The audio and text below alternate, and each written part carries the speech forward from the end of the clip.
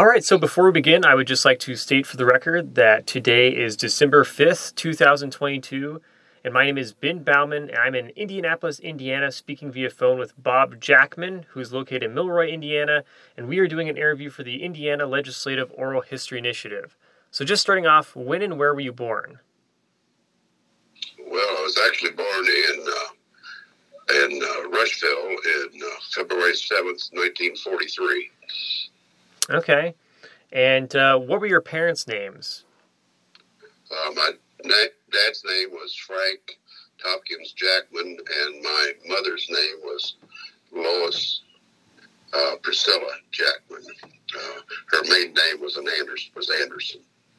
And they were, my dad was born in 1900, and my mother was born in 1904. So they were basically, they were 42 and 38 when I was born. So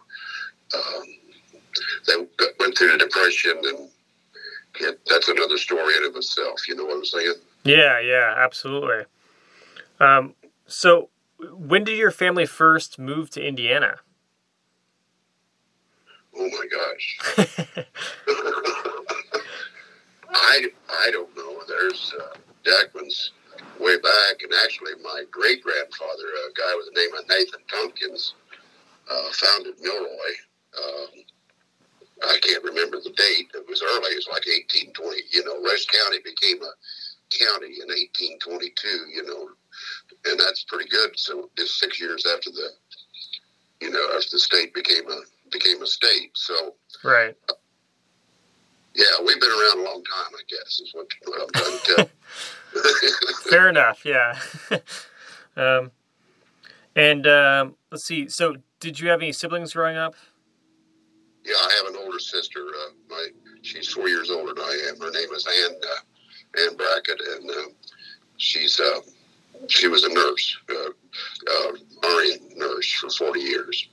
Did a lot of work in mental health. Oh, okay, interesting. And so, how would you describe your childhood growing up? Well, I don't know.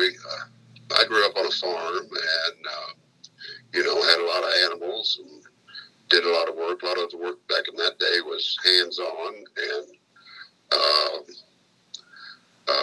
I had chores to do every day with the livestock. And then when I got to be 10 years old, I took a great interest in 4-H and did a lot of that. And actually used all my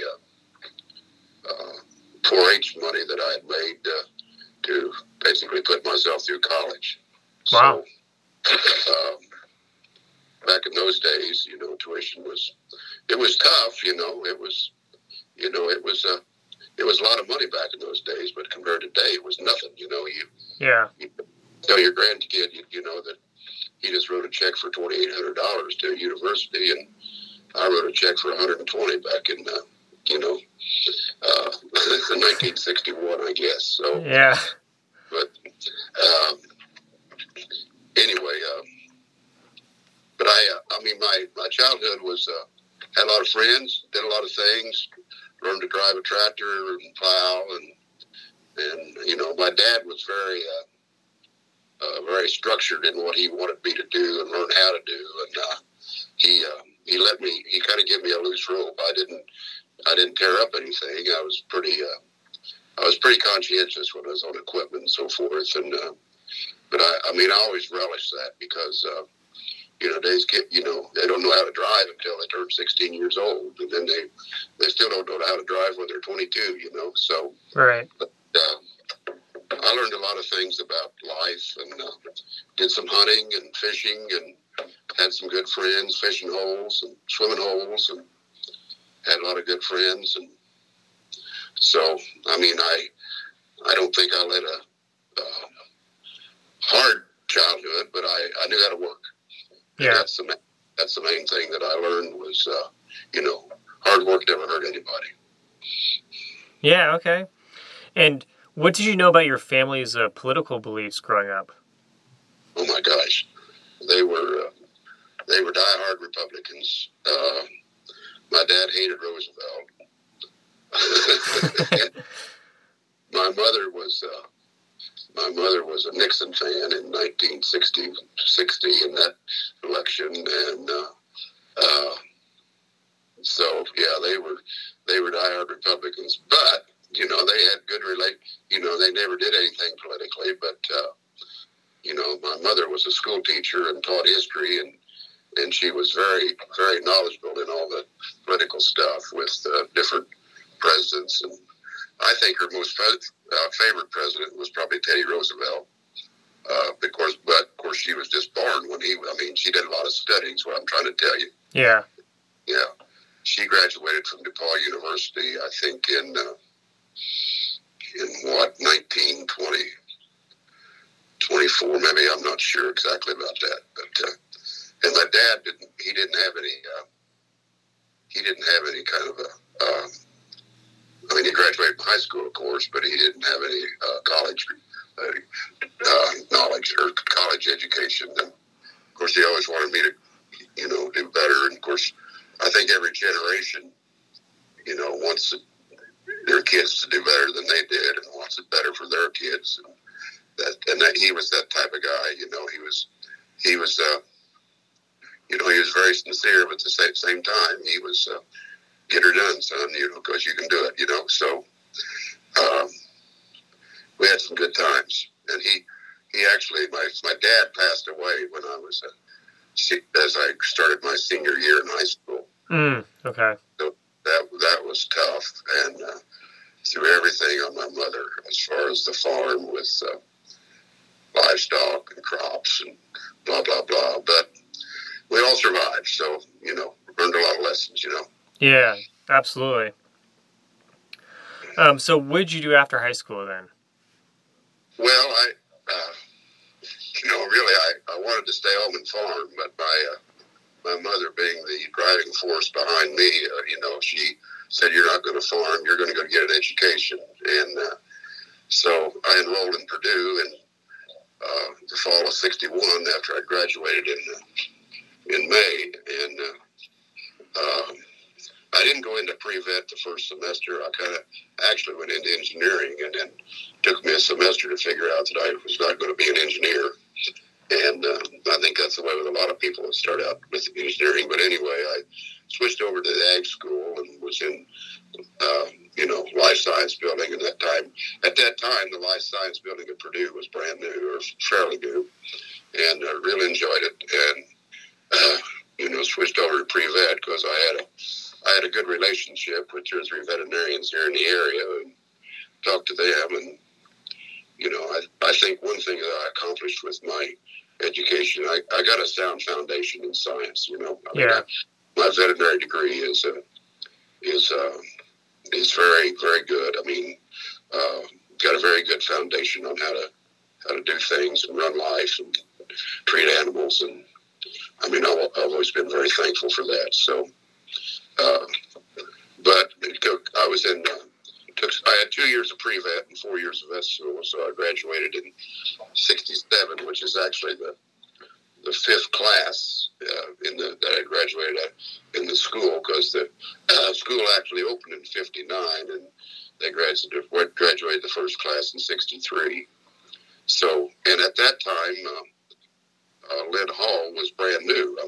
So I had the best of buildings and the best of instructors and the best of facilities at that time. And then you fast forward 2 generations later, that the Purdue Veterinary School just went under a new addition with the teaching hospital up there, and for $108 million. And it was dedicated in April, and it's absolutely fantastic the way education has changed, and especially veterinary medicine and the health sciences and all that stuff. So you're actually the 3rd person I'm doing a history gig for. Okay. So, oh, wow. So I got approached to, the dean hired a lady to do a book on the first 50 years of the vet school at Purdue, and I had an interview with her the other day. So anyway, wow, busy. No, it just makes me old. Yeah. Well, hey, it's good to have something to say. So, Right. um, yes, that's all interesting. Growing up, did you have much perspective on what it meant to be someone from Indiana versus from somewhere else, or? No, I mean, we didn't do much traveling back in those days. I mean, Okay. it was, it was. I mean, life in the '50s wasn't easy really for farming. I mean, we did go to Michigan once or twice on a vacation and went down to Cincinnati to the Reds ball game, I guess. Took a trip to Mammoth Cave one summer, but that's about, I mean, other than that, I didn't get out of the state very much. But okay. so I guess the answer to that would be no. I didn't go to Chicago. Went to Indy and thought you'd get lost. Louisville was that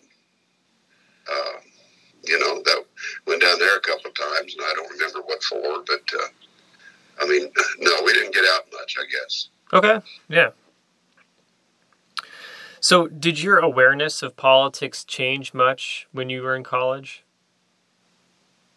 No, actually, Ken, politics was my second. I mean, I didn't really get involved in politics until I ran for the legislature in the '90s, and I remember, everybody knows where they were when Kennedy got shot. Mm-hmm. That was a bad deal, and my mother, even though she didn't vote for Kennedy, she was really distraught that that had happened, and thought the whole country was going to hell, and everything. So yeah. I mean, in Vietnam War, I didn't get into that. I was in school and working my butt off to try to get through vet school, and when I graduated, I graduated as a veterinarian, and of course I went and took the physical in Annapolis, but the service didn't need veterinarians, so that's one thing that I've kind of, as I got older, I kind of wish that I had done some of the military stuff, but I didn't, and for whatever reason, and I had a lot of friends that went to Nam. A couple of them got killed, but yeah, wow. It's that part of it, and but no, I was really disappointed with Nixon with all that Watergate stuff, and I didn't pay much attention. And then, of course, in '68 they shot Kennedy, or Bobby Kennedy got shot. And anyway, I thought all that was. I mean, I didn't get involved politically. I voted every time, and I tried to study and figure out who the best were, and did that. But as far as getting involved in politics, no, I was busy, trying to be a veterinarian and running a practice. And the '80s hit. Probably, as far as I'm concerned, the biggest thing about running a veterinary business happened in the early '80s when we had, and we're going through the same thing now with all this inflation and, mm-hmm. and price increases, and I mean, the only thing different here now is people are complaining about interest rates being 7.5. Well, back in the early '80s, interest rates hit 22%, and I just bought a farm and bought a practice and was heavily in debt, and it wasn't easy. I'll tell you, buddy. I'm telling you what, that was a mind opener, because you didn't know from one day to the next what was going to happen. And, yeah. I thank God I had a good bank. Right, right. I didn't miss a payment, but a couple of times I was late. Yep. It wasn't easy. I tell you, you worked your butt off, and just to think how he's going to get ahead, how he's going to stand it, and I mean, before, back in the '80s, Coca-Cola cost a nickel, and then it went to a quarter, and now Coca-Cola did cost you $1, and now it costs you $2, and so we're going through the same thing right now, mm-hmm. right now, and so No, I didn't get involved politically. The reason I did, see, when I started here in Milroy, I bought this practice in '78, and I had a good friend by the name of Jean Ann Harcourt, and they had a school supply business on the west end of town, and I was on the east end of town. And you don't know where Milroy is, but it's only about 800 people, and so she was involved politically. Okay. And she'd call me up and say, got this guy, I'm going to have a fundraiser, and need $25. And I said, okay, I'll get it to you. And she said, well, now you got to come because I need bodies to show up. So that's how I got sheep, and then when this Senate seat came open when I don't know whether you know the history on this Senate seat or not, do you? Lysing got elected in '88. Jean Lysing. Mm-hmm. Have you talked to her at all? No, I have not. Well, she got elected in '88 to the Senate, and then got reelected in '92. And then in '94, she just thought she could run for Congress here. And at that time, she lived in Franklin County, and that was in the 9th District where Lee Hamilton was. And so she came within 300 votes of him in '94 in the Republican landslide thing of '94, and then decided that, she might be able to beat him if she ran again in '96, so she had to give up the seat.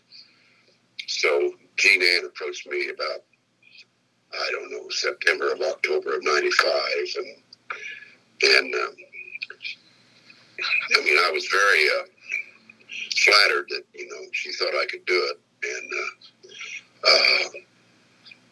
I don't know, it gave me a great opportunity for my to expand the practice. My son was in vet school. He graduated in '95, and it gave him an opportunity to come back and join the practice. And probably the biggest lie they ever told me was that said, Jackman, you can do this. You can be a state senator. It's only a half-time job, and well, you can be a veterinarian. Well, that's the biggest lie that anybody ever told me, because you get elected to represent 160,000 people. Somebody's always on the phone, So yeah. But anyway, we had a good campaign, a good group. We did well. We got 5-way primary, and we got learned a lot. Saw a lot of people. Got 43% of the vote. So it was all good. And then we had to just. I'll never forget. After the election in May, or primary, when we won, why, the next day somebody from the state Republican Party called me and, want me to come up there and do something. And I said, hey, I can't do this. I got to keep my business going. I got to do something with it. I've been gone too long, but that was kind of but, it's all worked out. We had a good, I think we ran a good campaign, and, I think we raised $160,000, which was, at that time, was quite a bit of money, for a campaign. But today it doesn't make, people are spending $1 million for a house seat, which is ridiculous. But, yeah. I don't, but anyway, it was, it was tough.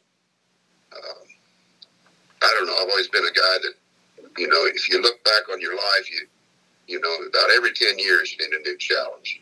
Mm-hmm.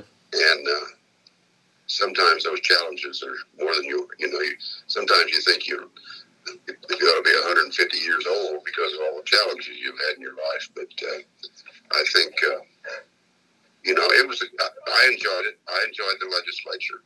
Met a lot of people. Didn't get anything big. I'll never forget. I don't know how many more questions you got here, Ken, but I'm kind of rambling here. No, go. You're totally fine. Yeah. Well, I was brand new in the legislature, and probably been to the State House 3 times in my life before that. And I'll never forget. I filed 2 or 3, 4 or 5 bills. I don't know that had to do with what I talked about during the campaign, taxes and property taxes, and I don't know what they all were, but Senator Borst at that time was the chairman of the Finance Committee in the Senate, and he was a veterinarian, and actually I had talked to him, quite a bit during the campaign, and he gave me some direction and so forth, and he kind of took me under his wing, I think, because we both shared the same location, and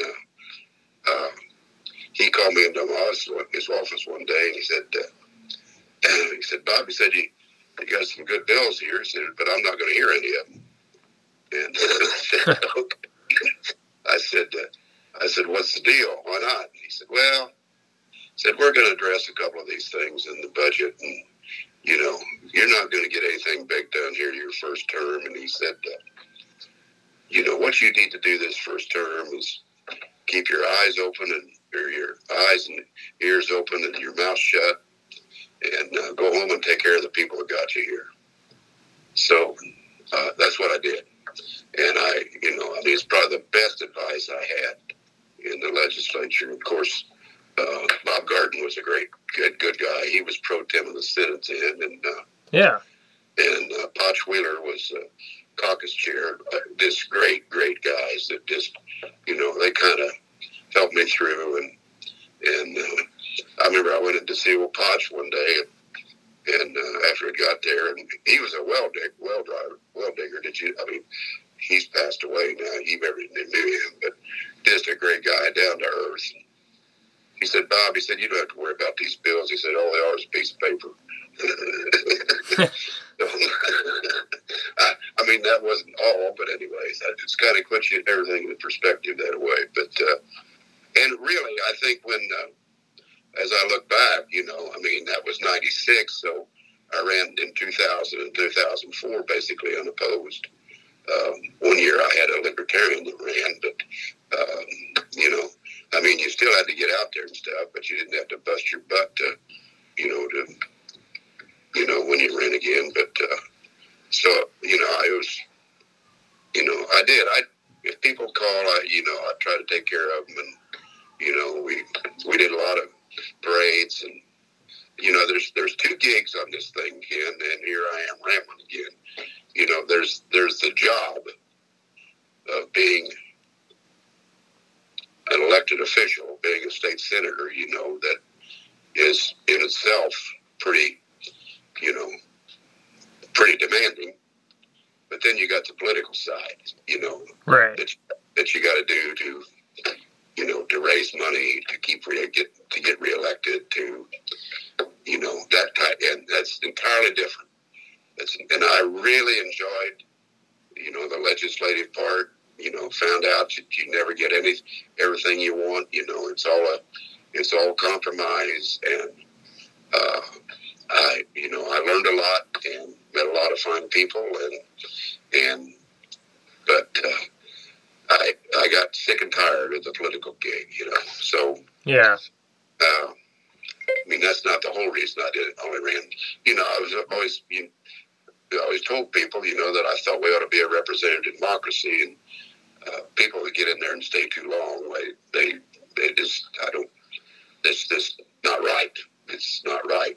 And I'm not a term limits guy either, because I think term limits give too much power to the executive branch of government, and because nobody knows what the hell's going on, and but at the same time, people stay too long, and so anyway, what do you got next, sir? Yeah, no, that was good. So you covered a lot of different things there. Now, I'm curious, what were you thinking when you first got elected? Were you surprised, or were you just expecting to get elected, or, what was your thought process? Well, I was pretty confident. I worked my butt off, and we'd run the primary, and then had the Democrat opponent was from Shelby County, and of course Shelby County was at that time, Senate District 42 was Shelby, Rice, Decatur, and Fayette counties, and the western side of Franklin, which it was all 4 counties. I mean, people who knew who their elected officials were. And, but Shelby County was the biggest, had I can't remember how much of the vote they had. It was over 30%. I know that. Right. And, but we had a plan. Gene Ann, we had a good team, and we had a plan, and we stuck to the plan. We didn't waver. We didn't believe any of the, people that ran these surveys. I didn't believe them. We started out with a plan in July or August to start going to places and doing things. And, as it got closer to the election, I spent, a week in Fayette County, a week in Decatur County. And I don't know, one of the biggest things that helped me in the primary over there in Shelby County was I got acquainted with the county chairman, and they had lists of phone numbers, and they had 5 phone lines out of that headquarters over in Shelby County, and I took 5 or 6 people over there, and we called everybody on those lists. Hell, I don't know. God, there must have been 20,000 people we spent calling, and that was a big help. And then I had other people, calling. I had actually a person that was bedridden here in Rush County that gave her a list, and she called all them people. And, name ID was the whole gig of it. That's what you had to do. As long as they recognized the name when you walked in the voting booth, that's what so I was, I was pretty confident maybe that we were going to win. But one thing, how things change, and I spent in the fall election in '96. I spent all day over in Shelby County at a precinct over there. I can't even remember where it was now, but and then at 6 o'clock when the polls closed, I went to the headquarters in Shelby County, and I met a few people over there and knew the county chairman and blah blah blah. So the results came in, and of course, at that time they weren't computerized. They had to count them, and of course everything come in from Shelbyville City. And hell, I was down 700 votes about 7:30, I think, and we left over there to Shelbyville to come back to Redshall, because that's where my headquarters were. That was the county I was in, and my son was with me, and we were coming across 44 there going into Redshall, had the radio on, said I was down 700 votes in Shelby County, and he said, Dad, we could lose this thing. And I said, you think?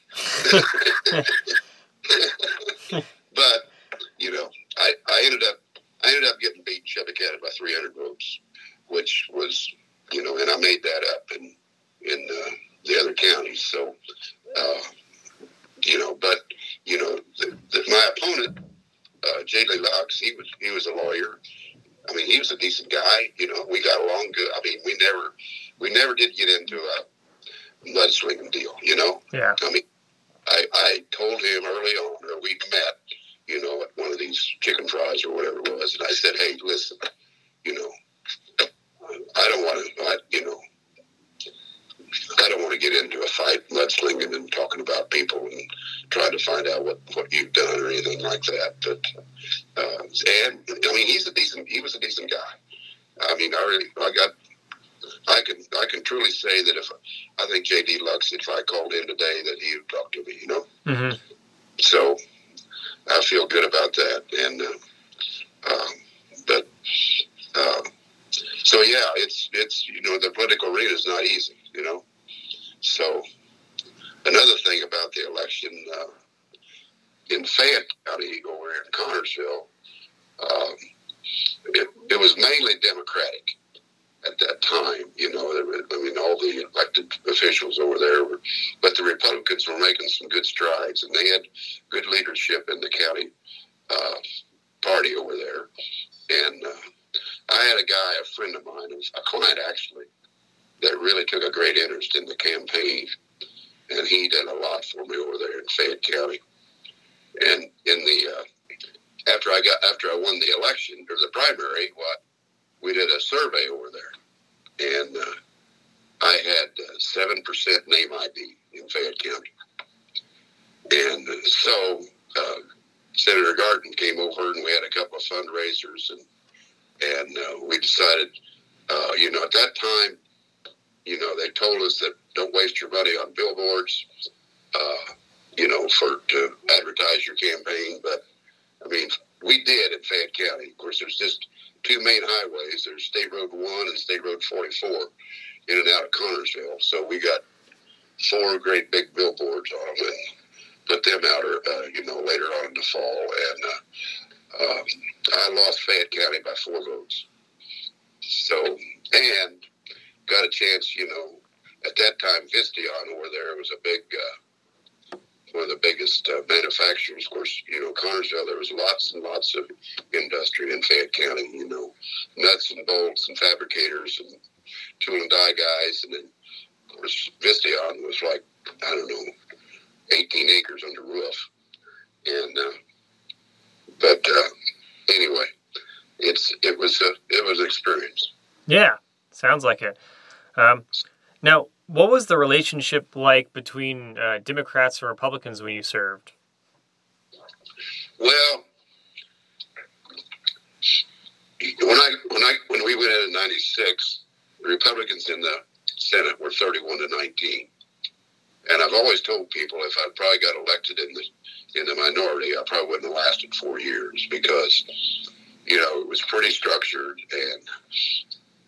and of course the House at that time was 50, fighting between 50-50. One session it was 50-50, and I got along good with the Democrats. We had Jimmy Lewis he was from Charlestown. You talk about the Reagan Republicans, and down along the river, those Democrats were. They were Democrats, but they were conservative. They were knowledgeable. I got along great with them. In fact, at that time, you wanted to get a person from the opposite party to go on a bill with you to help you, with it, or be the second author. And then the guy that was the minority leader at that time was Senator, he's from down there around Corydon at that time. I can't remember what his name was. He was a good guy. Lonnie Randolph, I got acquainted with Lonnie Randolph he was from the East Chicago area. I liked him. I got along good with him. It's not, what somebody say the other day said, I'd like to have a whole bunch of moderate Republicans and moderate Democrats get together, and not have all these right-wing people, on both sides, which is, absolutely ridiculous. This fighting and that's not the way you get things done. Mm-hmm. I'm just, I just get upset every time we talk about it. They're just making it worse for their constituents, Yeah. And, the money they raise and the land, just like this thing going on down here in Georgia now. My gosh, it's just horrible. And the money they spent, my land is, I just can't get over it, and,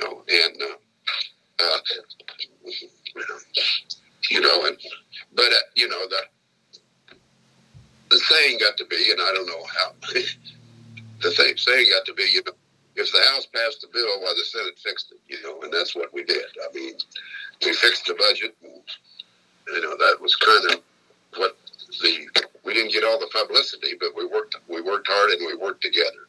And we worked with Democrats. They were in on some of the, they were in on more highfalutin, high quality meetings than I was. Mm-hmm. Or high stress, but it was a different game.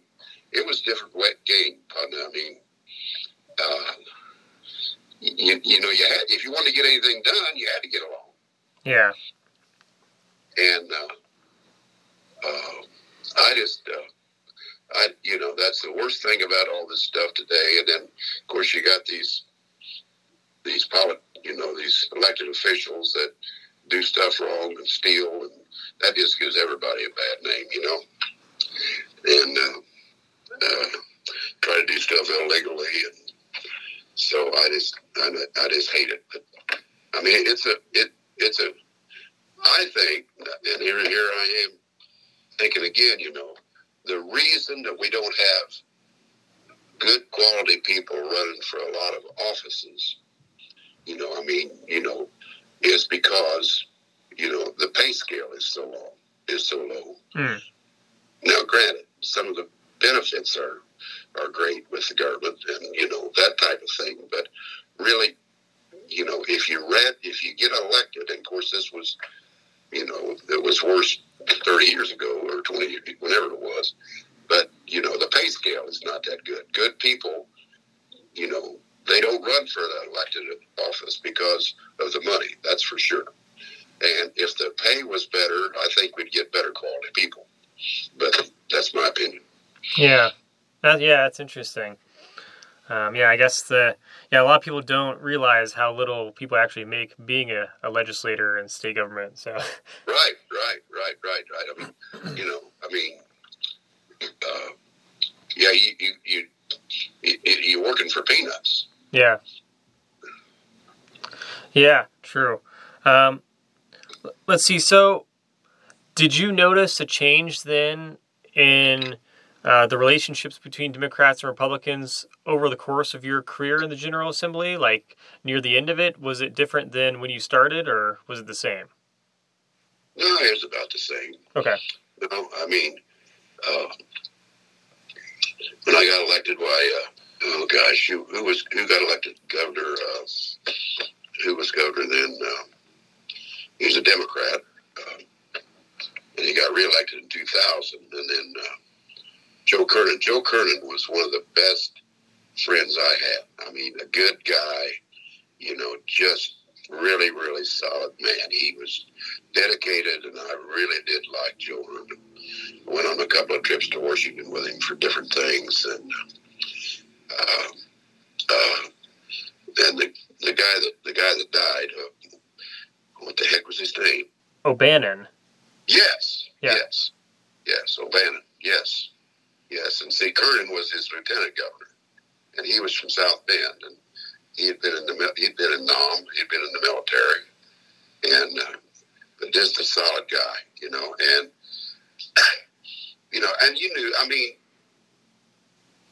you know, after 12 years, you knew who you could get along with and who you couldn't get along with, so you just, you know, you just went on about your business, and there wasn't the fighting and bickering, and I think a lot of that was due to Senator Garden's leadership, because he was, you know, he was pro tem, and he probably, I tell you, Bob Garden knew more about government and the way it should run, and the laws and the things about the, you know, Robert's Rule of Order. I mean, he ran the place very, very strict, and that, you know, and everybody knew that.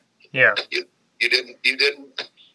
If you stepped over the bounds, you were going to get hammered, you know, and you just didn't do it. You know, I mean, maybe you thought about it, but you didn't have it. You know, you couldn't do it because nobody.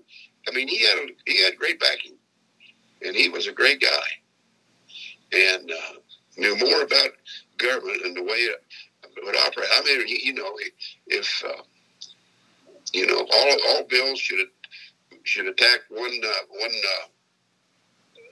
You know, you just couldn't screw bills up. You know, you couldn't. What was it? You know, a bill had to be designed for one subject. That was it. And I mean, and other things. The way he ran the place, and if somebody got out of order, he didn't mince any words.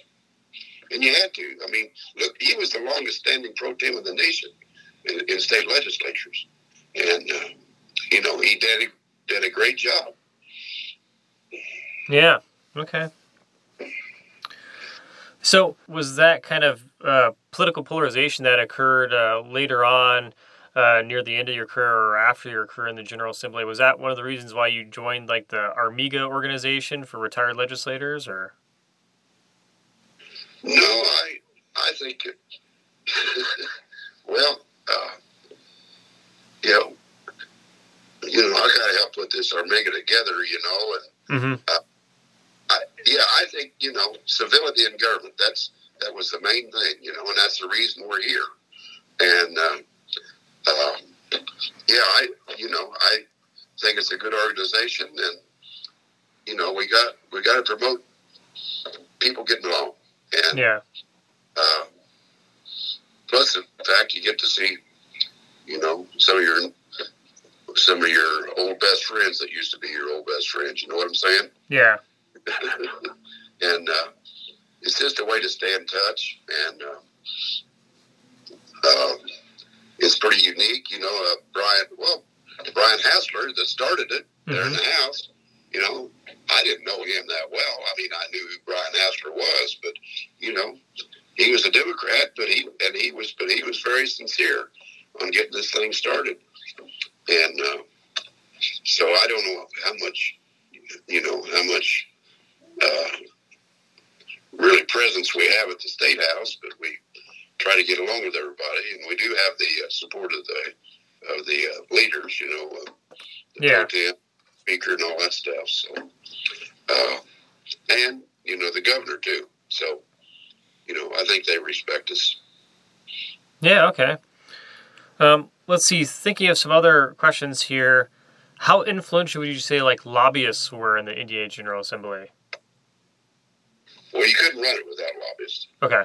There's no way that you can know everything there is to know about every subject or everything that comes up. Right. And you've got to depend on the lobbyists to educate you and, tell you where they're at and what, I really respect those guys. They catch a lot of flack, from the public, but they do a tremendous job. Now the one thing, and lobbyists know this, and actually it falls over into, you got to be truthful. If somebody tells you, gets on you and tells you a lie, then he's done. Yeah. He's done. And, there's, I had a lot of respect for those people. They did a lot of work. They waited in line to talk to you. I mean, they were very sincere, at least the ones I worked with. And you can't run a part-time legislature without their knowledge, whether it's utilities, whether it's insurance, whether it's, banking or whatever. Why, you need them. And they make it, they make every legislator a better person, as far as I'm concerned. Yeah, okay. You got more knowledge on the subject. Now, let's see. What about things like gerrymandering? How influential would you say that was in the General Assembly? Well, it was there. Okay. It was there, yeah. I mean, yeah, I don't know what to do about that. It's been that way forever. Yeah. And, changing things in government is hard to do. And I'll grant you, it needs to be changed because, well, just look at this Senate district here. Back then it was 4 whole counties, and plus the western side of another. And, I mean, everybody knew who their elected official was. They knew who I was because, they lived in one of those 5 counties. And, I shared Batesville with Johnny Nugent because Franklin County was in Batesville was in Franklin and Ripley County right on the line. Well, those poor people, you'd go down there.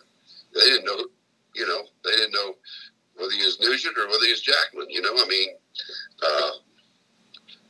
it's too bad. It's too bad. I don't know what to do about it. People smarter than me can fix it, but it's not going to happen anytime soon, I don't think. Yeah. And, and here we are today with, the Republicans. Well, they drew the maps in Well, they do the maps in 2000, and they do the maps in 10, and now they do them again here in 20. And this Senate, go back and look at where this Senate seat was and how much it's cut up now. And I think it's 7 counties, which is ridiculous. Yeah. I mean, if that, you gotta work with the population of that, and draw the maps accordingly. But it would be a lot easier if they could draw at least down township lines and not down alleys.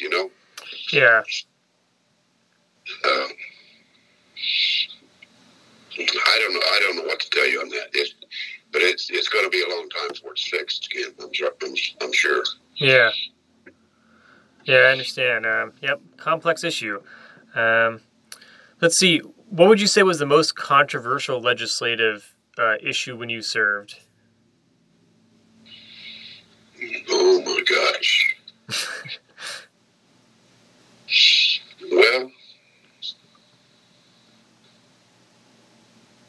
I worked real hard in the gaming end of it, which was pretty controversial at that time.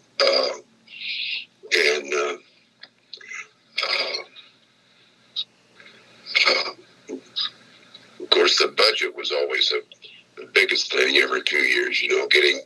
Getting the budget arranged and so forth and so on. And of course, I was very fortunate, that we the way we were structured and the way our tax structure was, we always had a little surplus, not what they got today. But then, of course, when I didn't run in '08, but that's when things went to hell, and with the money situation. So, the budget was always controversial, and gaming, I don't know, the gaming thing is, in my opinion, is a good way to study legislative process, because we did the pari-mutuel betting back in the 80s, and Boris did that, and then they did the river boats in '93 before I got there, and it was I guess the main reason I think that gaming passed, and was the money that the state of Indiana could get from the gaming industry, which is, I always said, if for every buck they pay, that's a buck I don't have to pay, Yeah. But at the same time, of course, I got involved with it by representing Shelby County, and I thought, it was good for agriculture. Anytime you can get an industry, an equine industry that moves to the state and bring good horses, and it just does something for the economy of agriculture with the feed and the barns and pastures and all that stuff. And that's the main. I didn't get into it because I love gaming. I got into it because I thought it was good for the state of Indiana, and so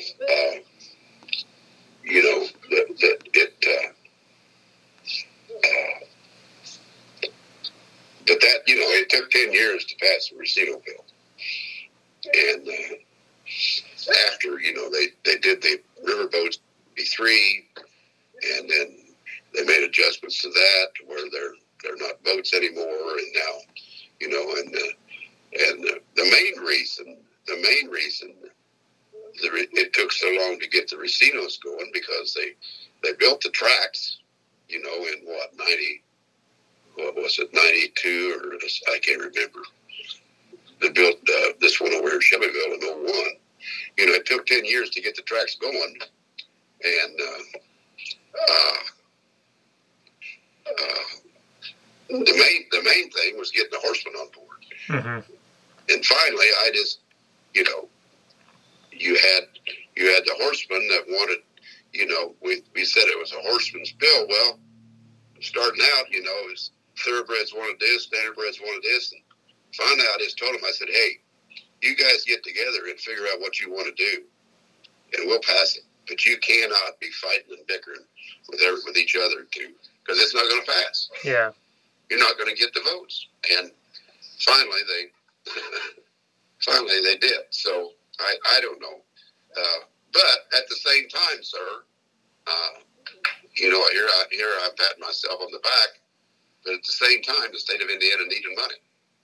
And in '93 they needed the money because, they were in special session, with the budget because they couldn't have enough money. And that's another thing about Indiana. You got to have a balanced budget. You cannot pass a budget that isn't balanced. And and that's the law. So that's good. That's good. I wish the federal government had that. Yeah. So, but so I get, I don't know the abortion gig was controversial. I just hated it when those kind of bills came up because in my opinion, sir, there's no winners in that whole thing, in that whole gig. There's no winners, and it's too bad. I mean, it's just another reason why did government get involved in that? Mm-hmm. Well, I remember growing up that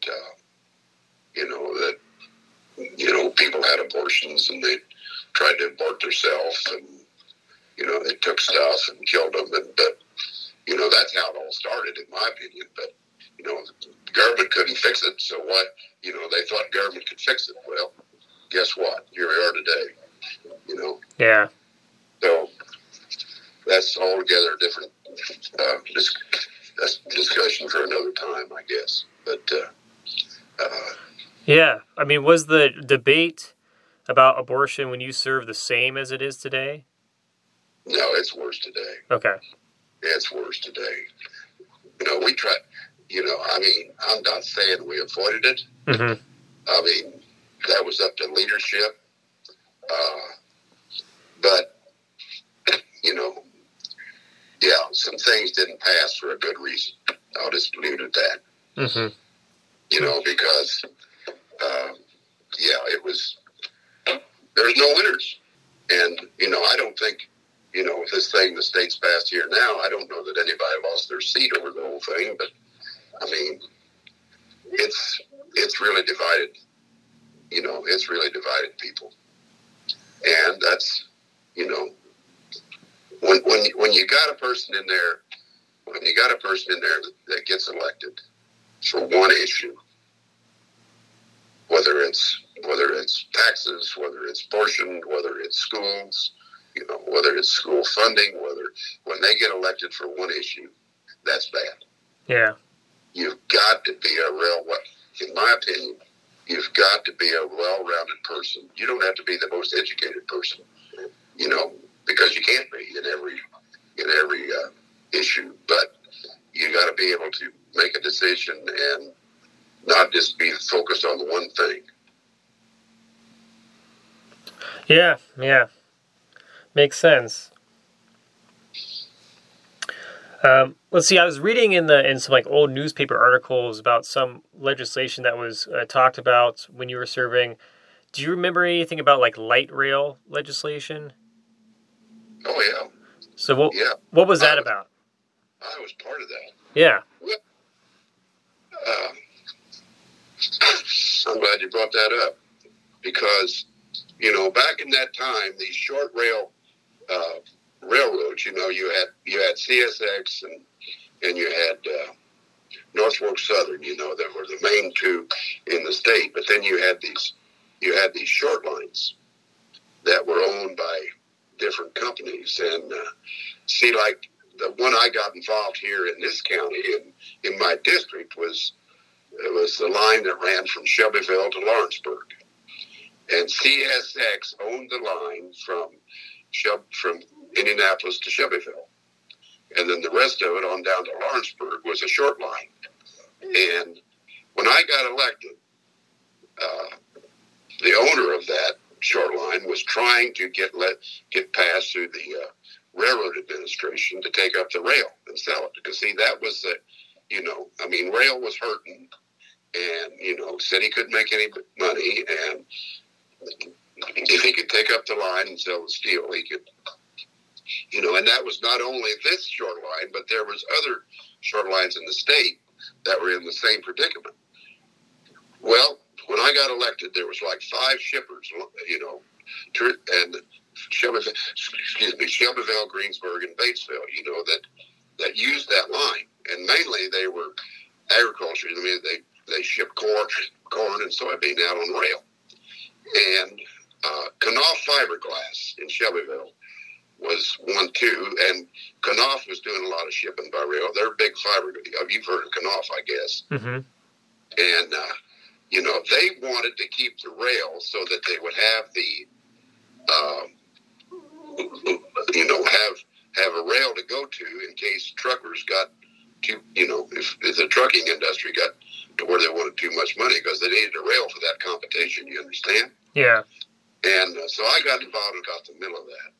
And we saved this rail line over here. And because, I went to Washington to the National Railroad Administration, and we testified. And we had, went to the federal building up in Indiana. I can't remember it all. But we saved that rail line. Okay, so that was in, what was that, 98 or 2000 or I don't know practically when it was. But then so comes 2005. I got the opportunity to go to Japan with the governor, with Daniels. And so in 2000, and see, I didn't know, but, he was in negotiations with Honda back at that time. So why does Honda come to Greensburg in 2006? Well, they got 2 ways to get it. 80% of the cars that are made down here in Greensburg at Honda go out on rail. Okay. They would have not come to Greensburg if we hadn't saved that rail. And also, I got involved with the Midwest Interstate Passenger Rail Commission, that is high-speed rail in the United States. And that line that proposed from, it comes down, there were 7 lines at that time going around to, starting in Chicago to Detroit to, I can't remember. But the one that came through Senate District 42 was that same line going to Cincinnati. And then it went on around to St. Louisville and St. Louis and Omaha and so forth. And now I went to a meeting with them the other day in Indianapolis, and there's money now for, high-speed rail. I don't know whether you've ever ridden one or not, but that's the way to move people, less than 500 miles. Yeah. Because you go to the airport, you're going to jump on an airplane and get to Chicago. Well, it takes you half a day. Yep. High-speed rail, you can be up there in a half an hour. 250 mile an hour. You ever ridden one of those? Yeah, when I lived in Europe, I did, yeah. Yes. Well, I was in Europe, And, I'm probably not going to live long enough to see it happen, but, I got involved with that and was part of Indiana's coalition in that group. And you can look it up on the internet. They're doing some good things. Yeah. But government's got to build it, so. Right. Yeah. Yeah, that would definitely be interesting. It'd be a pretty efficient way to travel for a lot of people if you had it. Oh, yeah. Yeah, think about the economic development. See, at that time, back then, it was going to stop in Greensburg. And that would have been great. For this part of the world, that would have been great. Yeah, definitely. So now shifting gears a bit and thinking in the big picture, how would you summarize your time as a state legislator overall? Interesting. Interesting, yeah. Never a dull moment,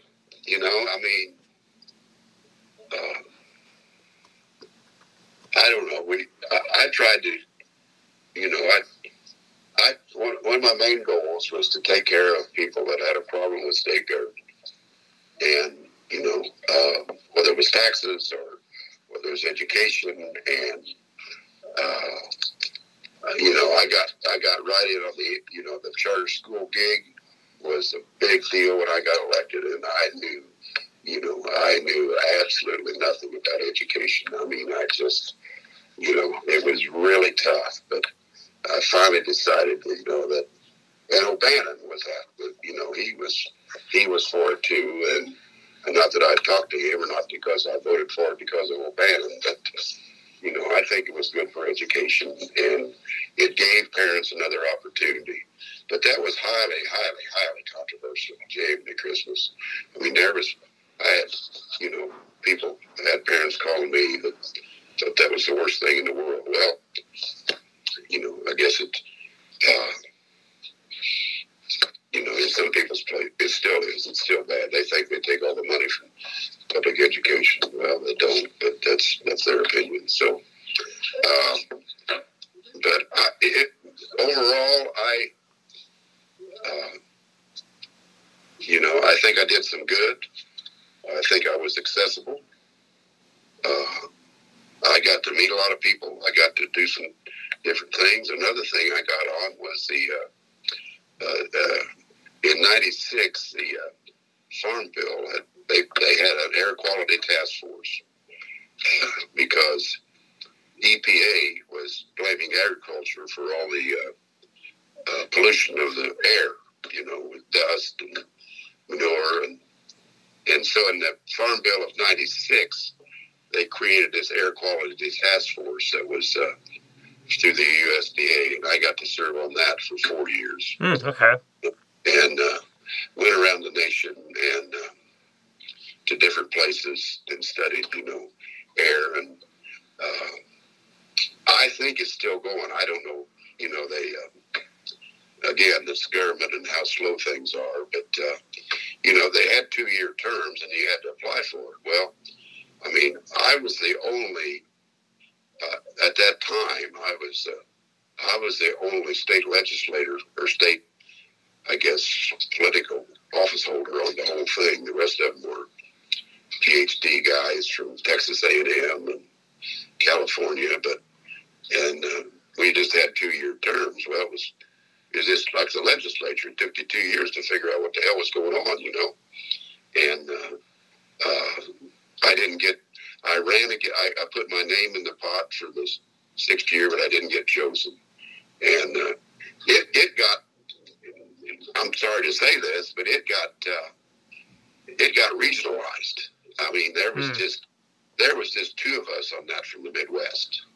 Another guy was a dairyman from up in Wisconsin, and then I was a veterinarian from Indiana, and the rest of them were, East Coast, West Coast, that had all their agendas with air pollution. But the main thing was, the main gig for the whole thing was, agricultural said, well, EPA, you're blaming us for pollution.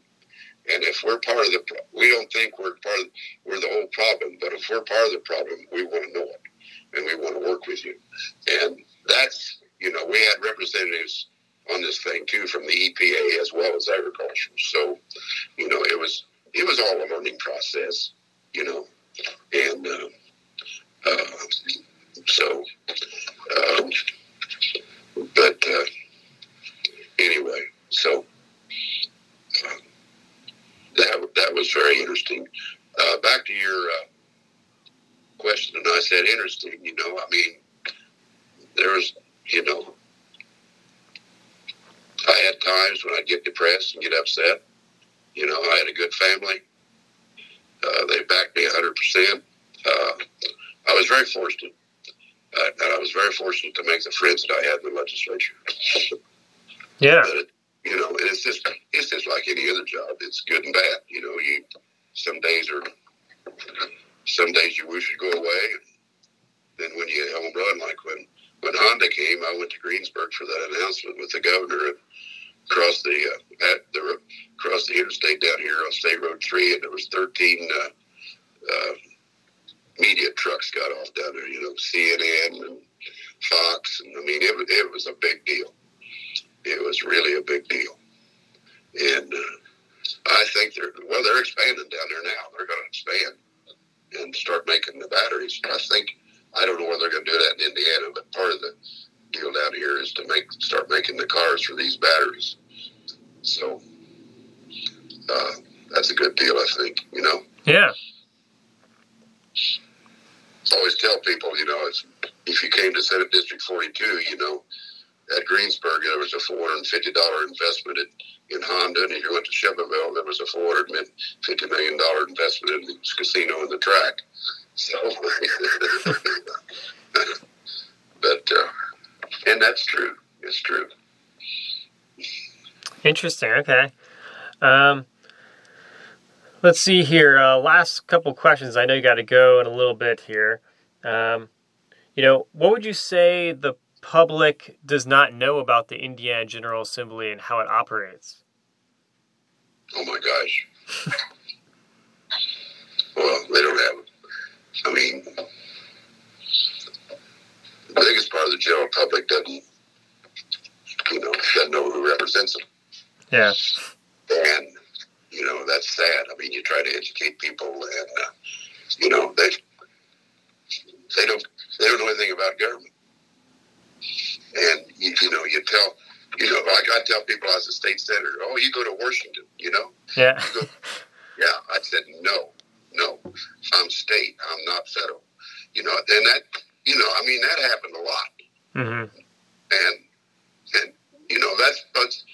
that's what's wrong with voting. People don't get educated on who they're voting for. They see the name. That's the reason ID is so important in election, is because as long as you recognize the name, you vote for him. You don't know what he stands for. You don't know what his issues are. Mm-hmm. You don't know what he's running, but he's a good guy. I've seen that guy. I've seen his name. I'll just vote for him. And I think we need to do more, and we do. I mean, I think we do a lot for education in a government. But hell, even my neighbors. They wouldn't have known. They didn't know what the hell I was running for. What are you going to do? You don't need to be doing that. So, I think it's, and that's what's. That I'm back to the one issue guy. The one issue guy ran, because of one issue, whether it's education or whether it's abortion or whether it's, and he gets elected, and he doesn't do a damn thing about what else is going on in the state of Indiana with insurance or utilities or what have you. Hell, I learned more about utilities in the legislature than I ever knew. My Lord, you turn the switch on. Well, where does that power come from? Mm-hmm. Yeah, it's big industry. So, I know.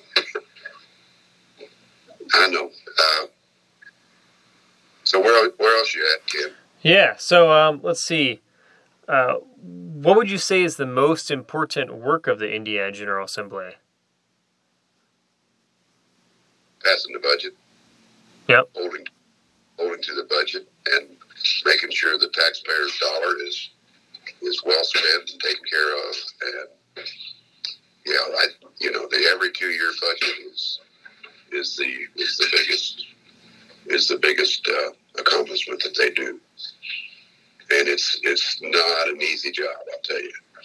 And again, that's where I think the lobbyists really make their living, is educating the legislature on their issues, and because at the end of the day, Padre, it's all about the money. Yeah, it's all about the money.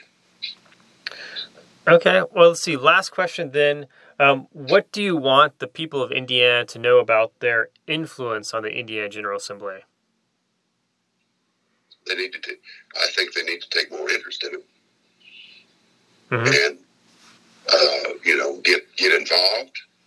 Get involved in lobbying. Get involved in talking to your legislature. You've got the teachers union. You got the construction workers. You got all those people that probably one of the biggest days at the State House was back when when we leased the toll road. And all those construction workers filled that State House. You couldn't walk. You could not walk any place in that place, and they're yelling, and And of course, the teachers have done the same thing. But I mean, those construction workers, they were very involved in putting that to pass. And, and it did. I voted for it. I thought it was a good gig. I never had any controversy. The worst thing I hated about the whole thing, those 6 counties across the top of the state got $45 million for their roads in their counties, and I just got a little bit based on my population of my county, so Yeah. I didn't know whether that was fair or not, but, you never get anything you want, big guy. Yeah. Okay? Yeah, makes sense. Well, is there anything I didn't ask about that you wanted to mention? No,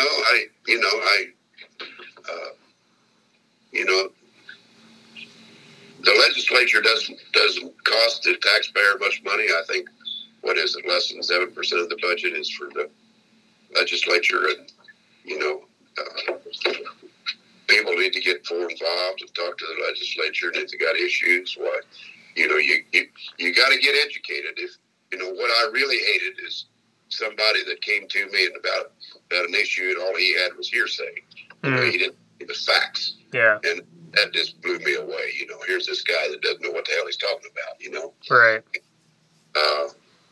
But it's an interesting job. I'll give you that. Definitely.